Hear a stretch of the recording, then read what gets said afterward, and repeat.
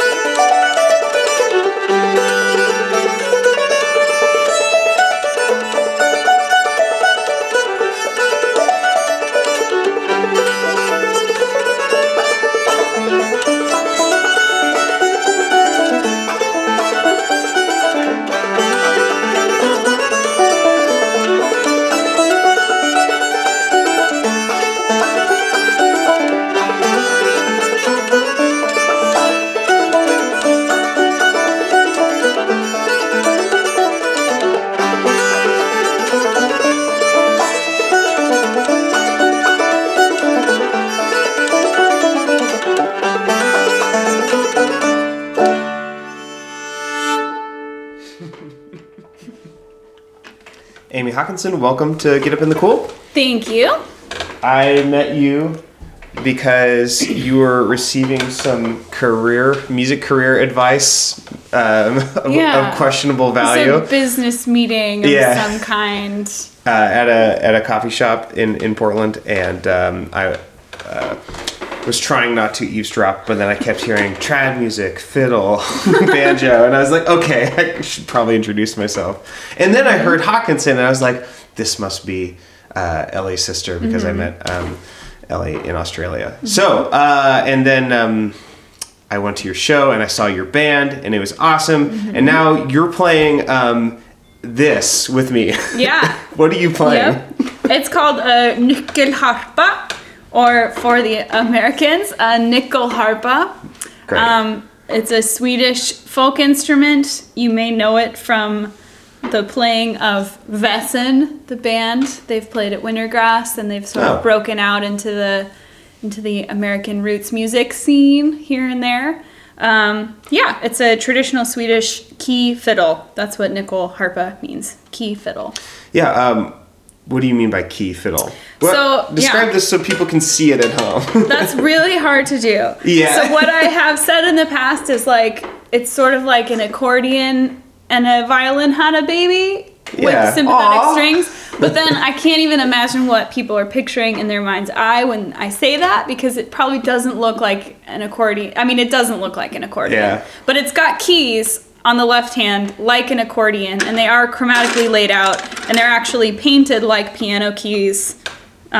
So there's like light painted ones. Yeah, so there's like... I didn't even notice that. It's not super obvious at first, but it is, it does have keys that you press on, which sort of fret the string, and then it's bowed in the right hand with this little short bow, and it's tuned C, G, C, A. So why? Yeah, I don't know. It's somebody in Sweden over the last century decided that's a good tuning. Some people tune it to fifths, so it's like a viola tuning. Yeah. Some people, there have been lots of innovations in the nyckelharpa world. Right. In the last 30 or so years especially. So people are building ones with 4 rows. Mine has 3 rows. It's a 3-row chromatic nyckelharpa. Yeah. That's the full title. And people are doing lots of different things. But this is sort of the traditional, run-of-the-mill, Uppland, Sweden, nyckelharpa town, standard fare. It's like your 5-string banjo. I don't know. There's lots of different kinds of banjos, but... You see nyckelharpa town? Oh, I'm just... Oh, I was like, is there a town? Well, to be honest, yes, there is... Scandinavian music is very regionally specific. Mm-hmm. So the nyckelharpa really does come from the Uppland province of Sweden, so the area north of Stockholm. And that's where the highest concentration of nyckelharpa playing has been for the last 600 years or so. It's mostly been that region for whatever reason. They've found paintings and like church carvings in various places around Scandinavia and all the way down in Denmark. I think there's some. And we think that it probably sort of evolved from different kinds of instruments from around Europe in the Baroque era. Having babies with each other. Yeah, kind of. There's an even older version of this instrument which doesn't have the sympathetic strings, and that's what's giving it that sort of reverby sound. Could you clarify what sympathetic strings means? Mm-hmm, yeah. So it's a string that I don't actually manipulate in any way. So I'm not pressing a key to it. I'm not bowing it. It's just sitting there, and it's tuned to a pitch. And so when you play that pitch, it keeps ringing. Yeah. I'm hoping that that's getting picked up. But yeah. It continues to reverberate and vibrate, even though it's not being physically manipulated in any way. It's just the sound waves of the resonance of the instrument that are activating the strings, and then they ring out because they're not being dampened by anything. And that's why when we're playing together, it sounds like you're playing in a different room than me. Yeah. Which is kind of so bizarre. It's like your own portable, very analog reverb pedal. Yeah. So I always, because I've heard some like recordings before, and I always sort of assume that like, this instrument is just played in like a very resonant big hall space or big something. hall, or maybe even that they're putting that digital reverb on it in post. But then I like heard you come and play an old time jam at my house a couple weeks ago, and I was like, what? Yeah. It's a very interesting thing, and it's some Baroque instruments like the viola d'amore had sympathetic strings, which were probably came over from like Indian instruments and Indian traditions because they have sympathetic strings on their instruments. So it kind of like this theory, this thing that you can add to an instrument, sort of traveled around, and it stuck around in Scandinavia with the nyckelharpa and the Hardanger fiddle, which also has sympathetic strings. The nyckelharpa has a lot more of them. Where are they? They're just underneath the playing strings. Oh, it's just like right there next to it. Yeah, it's like a few millimeters. There's extra slots carved into the bridge, and it's just a few millimeters down. And it's just far down enough that I never actually hit it with the bow.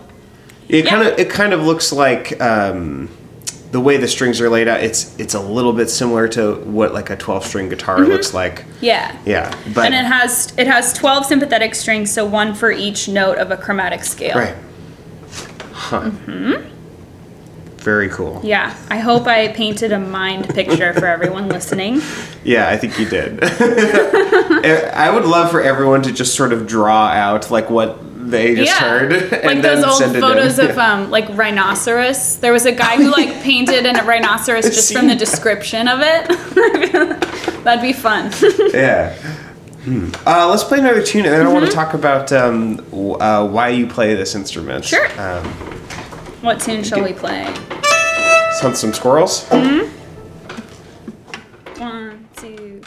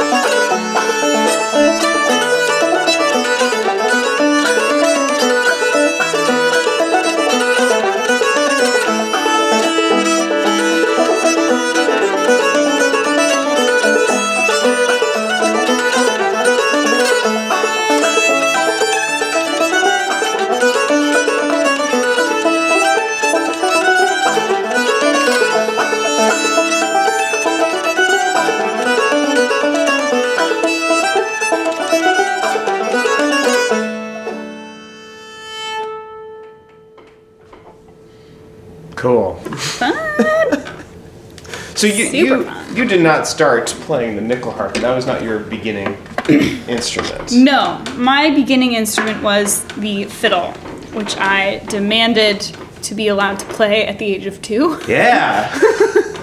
My older sister, who your listeners are acquainted with, Ellie Hawkinson, she started taking violin lessons when she was 6 and I was 2, and I wanted to play the fiddle as well, so my parents gave me I think they started me out with a cigar box with some rubber bands on it and a stick. Yeah. And they're like, here's your violin, and I was like, I want a real violin, please. Good one, Dad. And so good job. My mom taught me for a little while, and when I was 3, I told her I wanted a real teacher, please. Great. So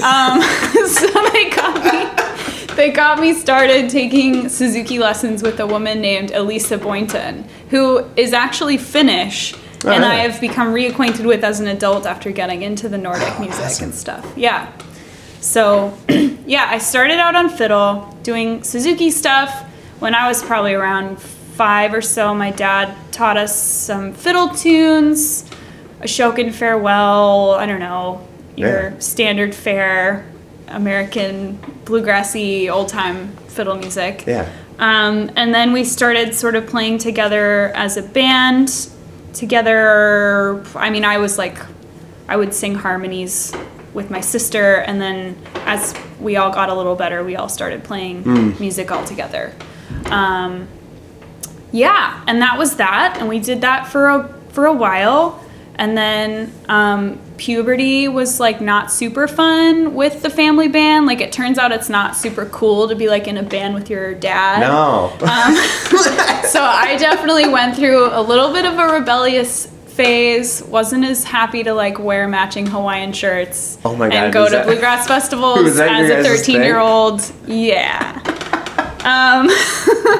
So but Ellie's totally cool with it. She's down. She always really thrived on it. I mean, I'm not her. I can't tell you what was going on in her brain. Yeah. But yeah, I don't know. She at least put up with it. She put up with it, and she really loved bluegrass music. Yeah.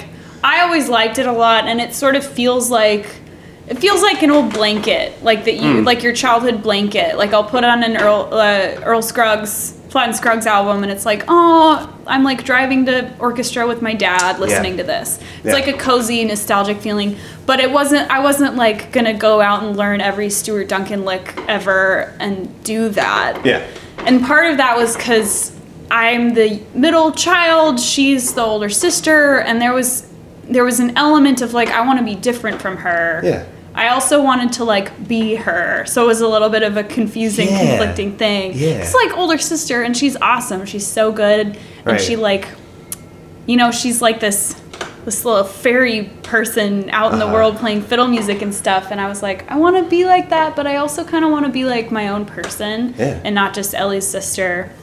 So I started playing electric guitar and electric bass, and I was I like Led Zeppelin. Yeah, good. And I got really into weird melodic death metal for a little bit in high school. Drop some names. Not that I would necessarily know that.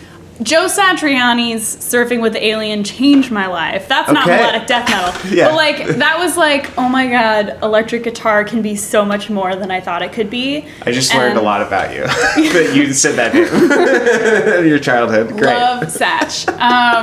I went through an Yngwie Malmsteen phase, which I'm a little bit embarrassed about, but he's cool. He played Bach stuff on the electric guitar, so I connected with that with my classical violin stuff. And then, I don't know, Winter Sun, and then Sephirim and Children of Bodom, some Finnish. It was pretty cool, man.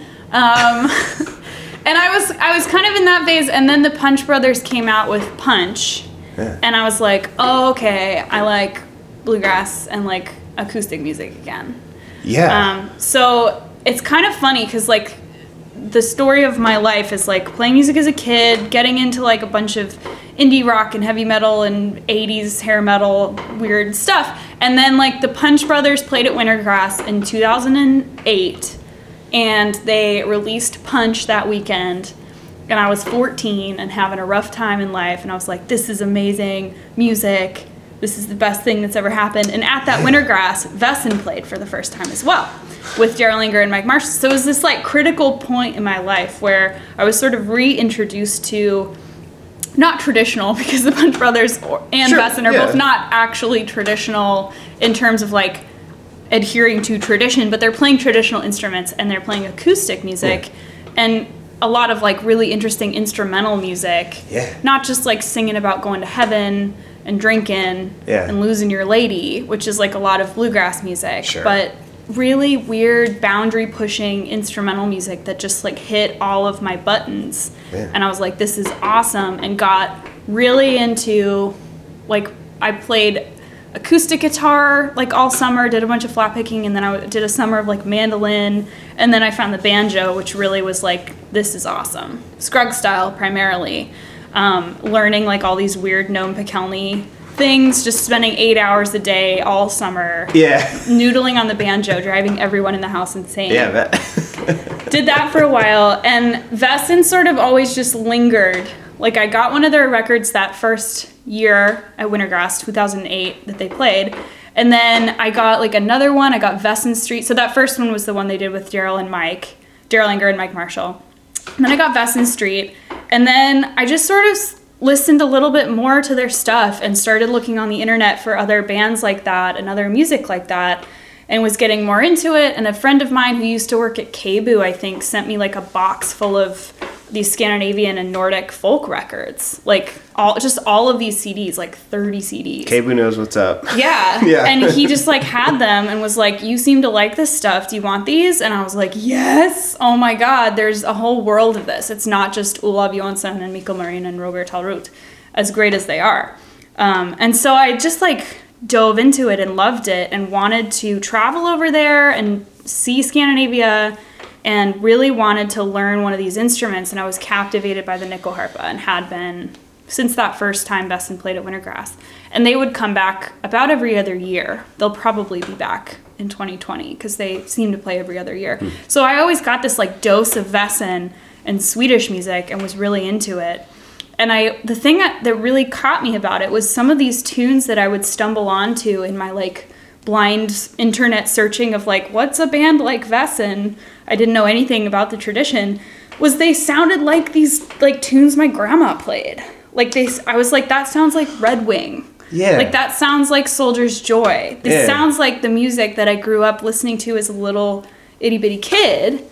But it's like different. It's like different in a way. And it's that thing where this European folk music came over and it just got smushed together with slave traditions and other like American kinds of music and turned into the music that we have now that's like American old time music or American bluegrass music. It's all just kind of a bunch of these different traditions smushed together.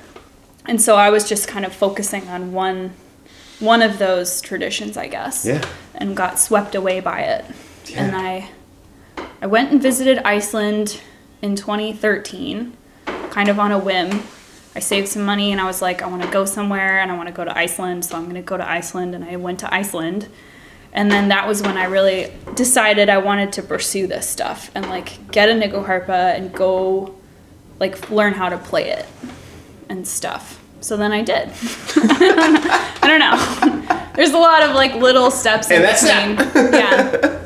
I saved some money. I actually did like a crowdfunding thing for the last $1,000 for my first Nyckelharpa, and I feel really bad, but I haven't like sent out all the cards that I said I was gonna, you know, like, because then it's like you have to track down everybody's addresses, and I moved to Sweden pretty soon after that ended, and now I'm sitting here and I'm like, I need to track all those people down and like thank them for the $10 they gave me. Yeah, totally. But I wrote a couple people tunes who gave me like the biggest amounts of money. So it just sort of worked out. And I met Olav from Wesen and took a workshop with him about a month after I got my Nyckelharpa. And he was like, I teach at this school in Sweden. And I was 20 at the time. And I was kind of like, yeah, I'll do that. I don't know. I had gone to college part-time, didn't really know what I was going to do. Knew I liked music, but didn't really think it was worth it to get like a music performance degree somewhere. And so, yeah, my parents helped with some of the college money that they had set aside, and I worked like 3 jobs for a few months and like moved to Sweden for a year, which was amazing and awesome. And I got to learn from all of the best like living nyckelharpa players and some of the best fiddle players over there in that tradition, and it was great. Great origin story. Yeah, man. That's so good. Mm-hmm. Yeah. I feel really lucky that I was able to do all of that. Yeah. And had the support and was in a place in my life where I could do any of that. So, yeah. Well, all that being said, we should probably play a non-old time Yeah, we tune. could play. I made Cameron learn some polskas. A lot of dominant 7th chords in the polska tradition. I forgot what tuning I was in. It was an accident. Yeah. What do you want to play first? Whatever is easiest for you to tune to is probably the best. It's all equally far away. Okay. Let's do Fludens Dörd, the polska after August. The like really minor one. Yeah. Yeah. Yeah. Okay, cool. Here I go. Bum, bum. Something's happening. Oh, it's wind chimes. Wind chimes. Coolio. This is like about someone dying. What is this? I don't actually remember the whole story with the name of it. I just learned it at school as Polska after August Berlin. And actually, this is factoid here. August Berlin is a guy who lived late 1800s, early 1900s, and he designed the modern 3-row chromatic nyckelharpa. Oh, very good. So he is an important nyckelharpa bro. Yeah. And he passed along some good tunes. So if you see a Swedish tune that says Efter and then a name, they did not write it. Okay. They just famously played it, and their version of it is what's Yeah. commonly known. If you see Av, A-V, after a Swedish tune and then somebody's name, they wrote it. Gotcha. So this is... That makes a lot of sense in Russian. Yeah. Yeah, great. this is Polska Efter August Berlin, and it's also called Fludens Dörd, which means this lady named Fluden. She's dead. Her death. Okay. Yes. Yeah.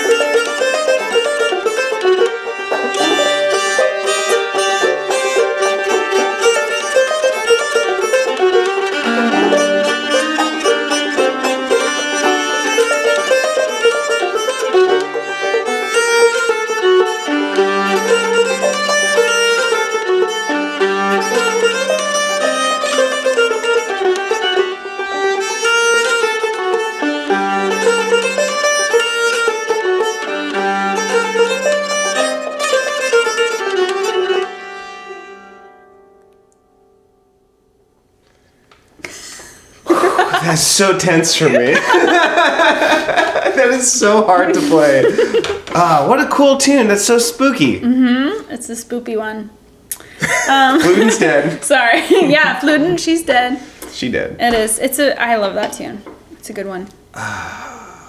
It's really easy on nickel harpa, so... Great. Oh, well.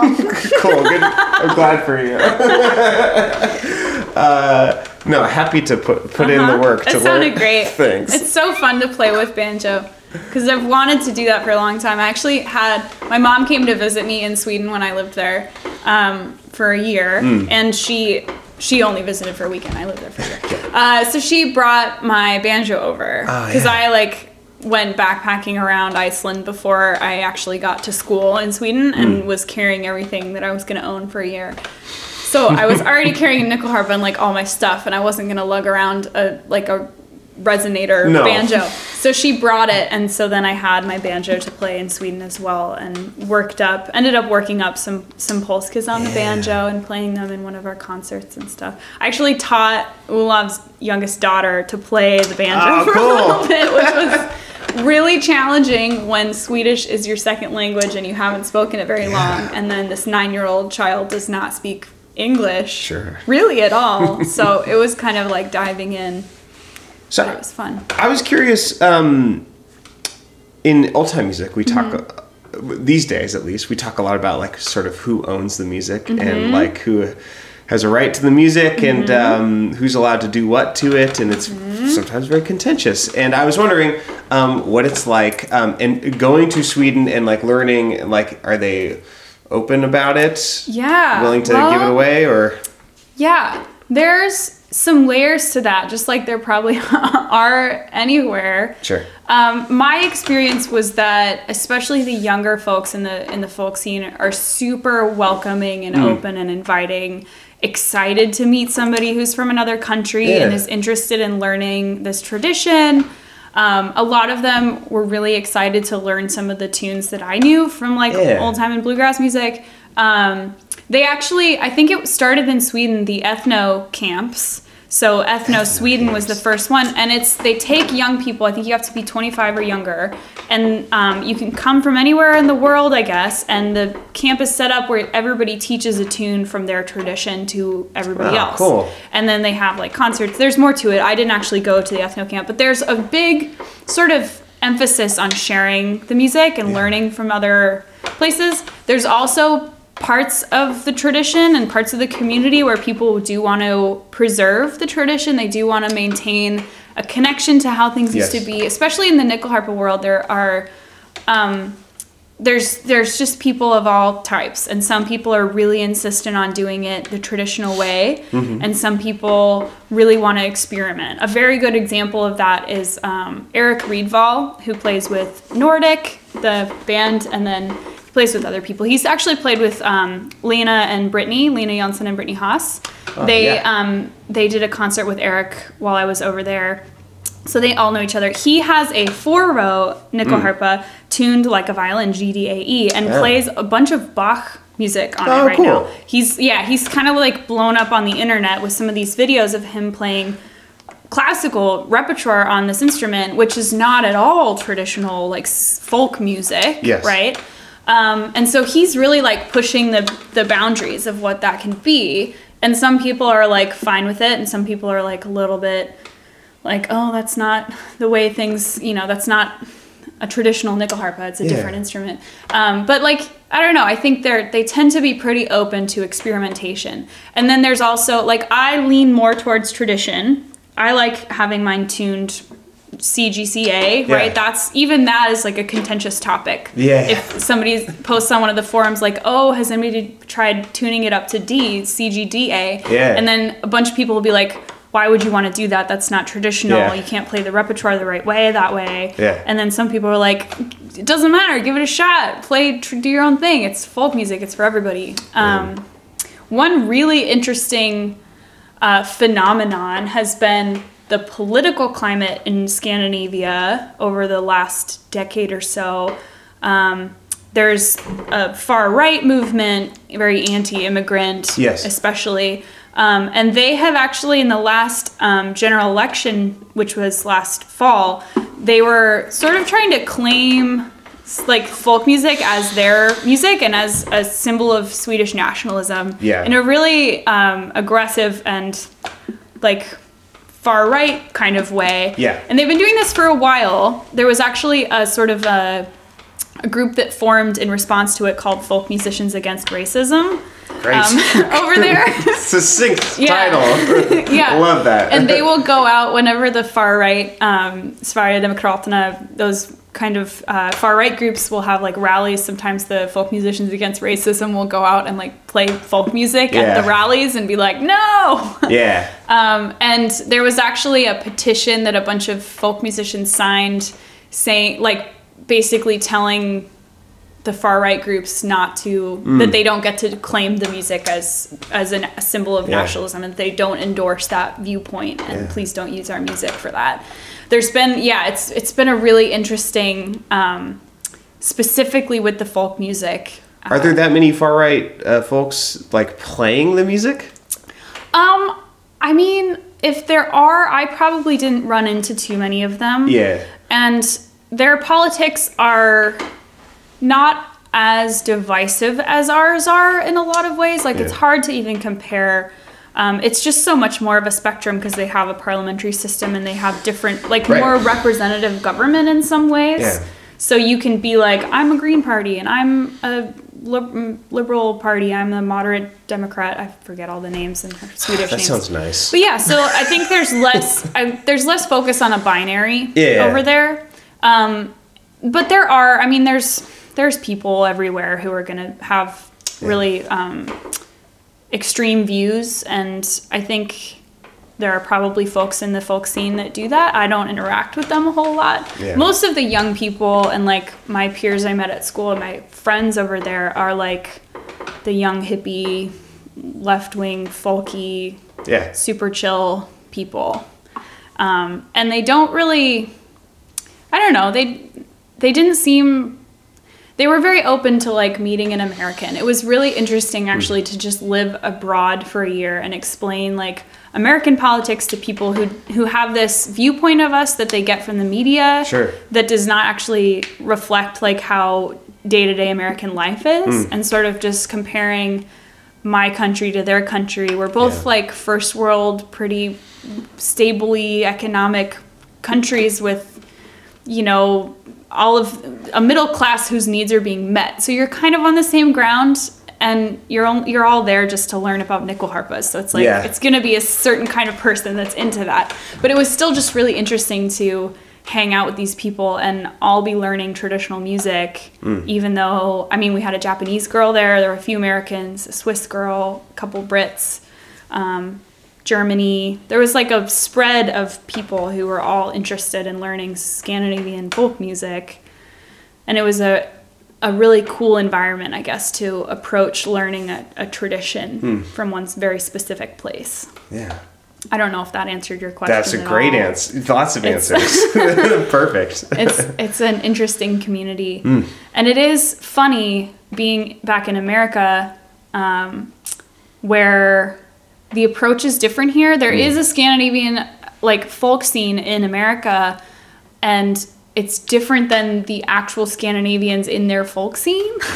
Like the dancing, especially here, people tend to be fairly rigid in the way that they approach the traditional dances. And I suspect that it's mostly that we really don't have much exposure to what's happening with the dance there. Right. Because there it's a living tradition, and every weekend in the summer people are going and dancing, and the dances evolve a little bit. Yeah. So like I was over there and learned Boon Polska, which is a kind of polska, in Uppland, which is where that comes from. And then I moved back to America and met these American Scandinavian folk dancers, and like would try to play a Boon Polska for them, and they were all saying that's way too fast. That's not how you should play it. And I was like, well, actually, I was just there. I was there. That's how they play it. And it's just because some dude from Scandinavia came over in 1986 or whatever, taught some Portlanders how to dance Boon Polska, and that's the dance they still dance. Yeah.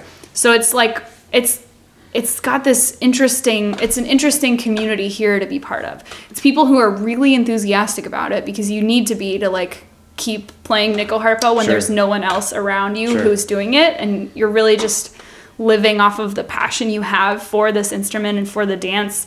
But the community is so small that sometimes I think things have stayed the same for a long time Interesting. in the American communities. And part of what I want to do is get people into it who are not familiar with it and teach people the dances. Like, yeah, I want to learn. square dancers and contra dancers, like, you can learn a schottisch. It's not Yeah. that hard.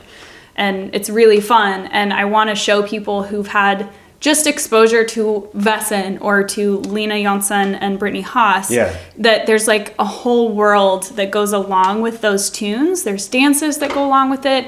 And there's like all these different dialects of folk music depending on where you are in Scandinavia. So like a Norwegian tune from the north of Norway does not sound the same as a Norwegian tune from the south of Norway, even if they're both called pulse. Like, Yeah. there's all these flavors and a whole world of it, and it's, I don't know, I'd like to get more people into it because I think it's really fun and build our own community. So, you want to plug that in general? Sure. but so let's play another tune. But then let's talk about your band. Yeah. And then play one more tune after that. Awesome. Yeah. Let's do Bellman's Polska. Which one? Can we? I feel like I'm ready now. Okay. See? There you go.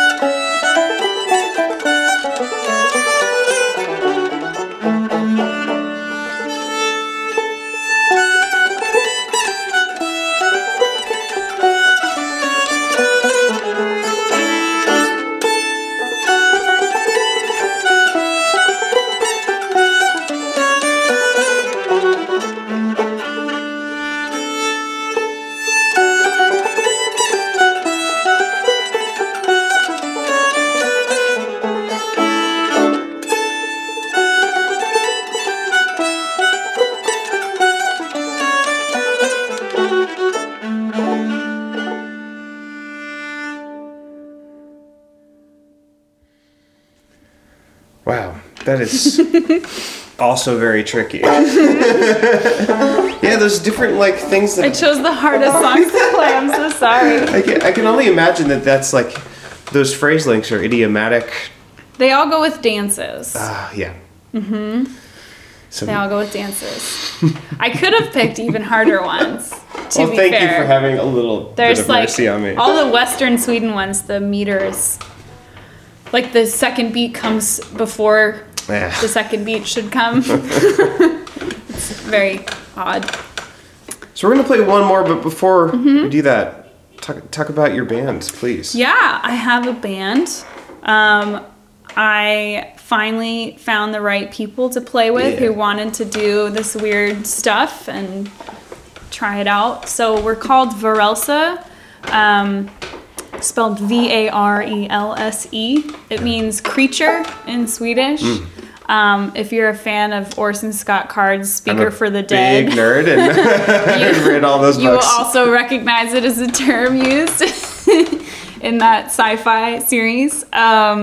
Yeah, so it took me a long time to come up with a name that was like, didn't mean anything accidentally offensive in any language, and like was sort of pronounceable by an American or like someone who spoke not Swedish as their first language, and then like meant something that was not just like, I don't know, sidewalk or like, you know, the Polska players or, you know, like I wanted something fun. It took a while. So we're called Varelse. Just by coincidence, we will end up right next to Vesen on any list of, you know, so that's convenient, but not planned per se. So I play nyckelharpa, and then I have a fiddle player, Colin Stackhouse, who's in the old time scene as well. He's from Alaska, I believe. And, cool.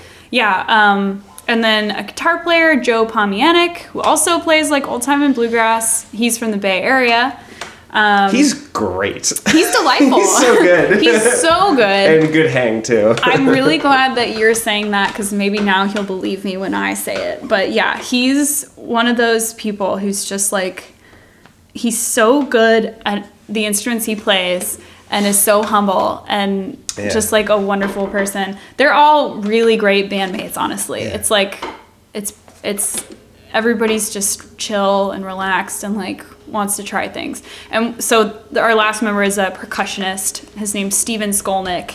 And he and I and Ellie were all in youth orchestra together. Oh, neat. Which is funny. He was like tuning the timpanis all the time in rehearsal and stuff. And we never spoke in high school. We went to the same high school. And then I ran into him at some random show at the Hallowed Halls here in town like a couple of years ago. And we started talking about the weird music we play and how we stayed in Portland and didn't like move to California or whatever. He's really into these West African drums and traditional drum stuff and like hand percussion and world percussion. He went to school for percussion. Most of what he does around town is like plays in awesome funk bands and like jazz. Like he's a great drummer on like a jazz kit. And then in this band he plays mostly an instrument called an aludu, which is an aluminum version of an udu, which is a West African ceramic drum. So it's like this cool kind of mix. That's what he's playing on y'all's Garfield's Blackberry Blossom, right? Yeah, it sounds incredible. It's so cool. It's awesome. It reminds me sort of a tabla, like that sort of tonality, weird sound thing. So we play a lot of we have an album that's coming out soon. Our name means creature, and so Joe suggested that the album be called Creature Comforts as a joke, and we couldn't think of anything better. So that's what it's called. And it's a lot of original tunes of mine. So we didn't play any here, but I've written some like Swedish stuff, but they're original compositions, and then we play one traditional tune from Finland actually, and then a couple old time tunes and a few of Colin's compositions and stuff. It's all instrumental, but yeah, it's really fun to like have people who share my weird vision of like trying to do some sort of blend of traditional and not at all traditional, and I really want to have it be open to like other folk tradition. So not just like we're a Swedish band because we have nickel harp, but like I want to play old time music on it. I want to play bluegrass tunes sometimes. Colin plays a lot of like Irish stuff as well. So it's really fun. We're having fun with it, and I'm really excited and happy to be. I'm really excited for the album release show. It's gonna be great. Yeah, I hope so. Yeah, get my hands on a copy. What do you want to play for this last tune? Well, yeah, we were talking about Bisen Polska, which is a tune written by Ula Vionsson, who was my nickel harpa hero. I love that video game. Nickel hero. Yeah, so he's from Vassen, and he was one of my main teachers at school in Sweden, and I am not at all ashamed to say that I just like take everything he does and says and try to copy it. And yeah, he's definitely like my my hero, my musical idol. And it's really weird to have like babysat his child and taught her the banjo and just see him as like a normal human now. Yeah. But he's great. Shout out to Olof. Thanks, Olof. If you're listening out there. We're going to play one of his tunes, Bisen Polska, which he once told me, I think he wrote it after their first tour in America. It's spelled like bison Polska, so I think he's like referencing the animal bison that maybe he saw on tour, but that might be a lie that he made up as a story. Sure. It's hard to tell sometimes. Yeah, so we'll play that. Thanks so much for being on the show. This is so fun. Thanks for having me. It's really fun to get to play with you.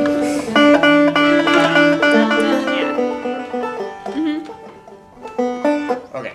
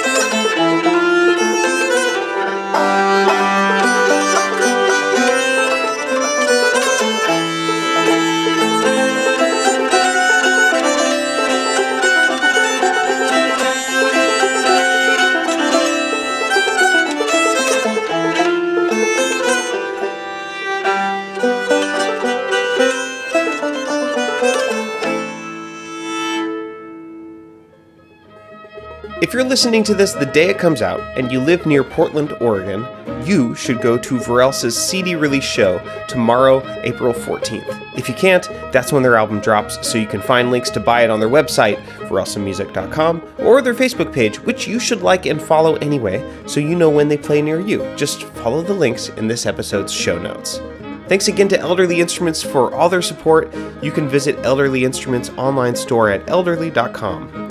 If you want to hang out with me twice a week, I have another podcast called Think Outside the Box Set. You can find that wherever you get your podcasts or boxset.website. It is not kid-friendly, but it is a lot of fun, and we're starting Season 8 next week.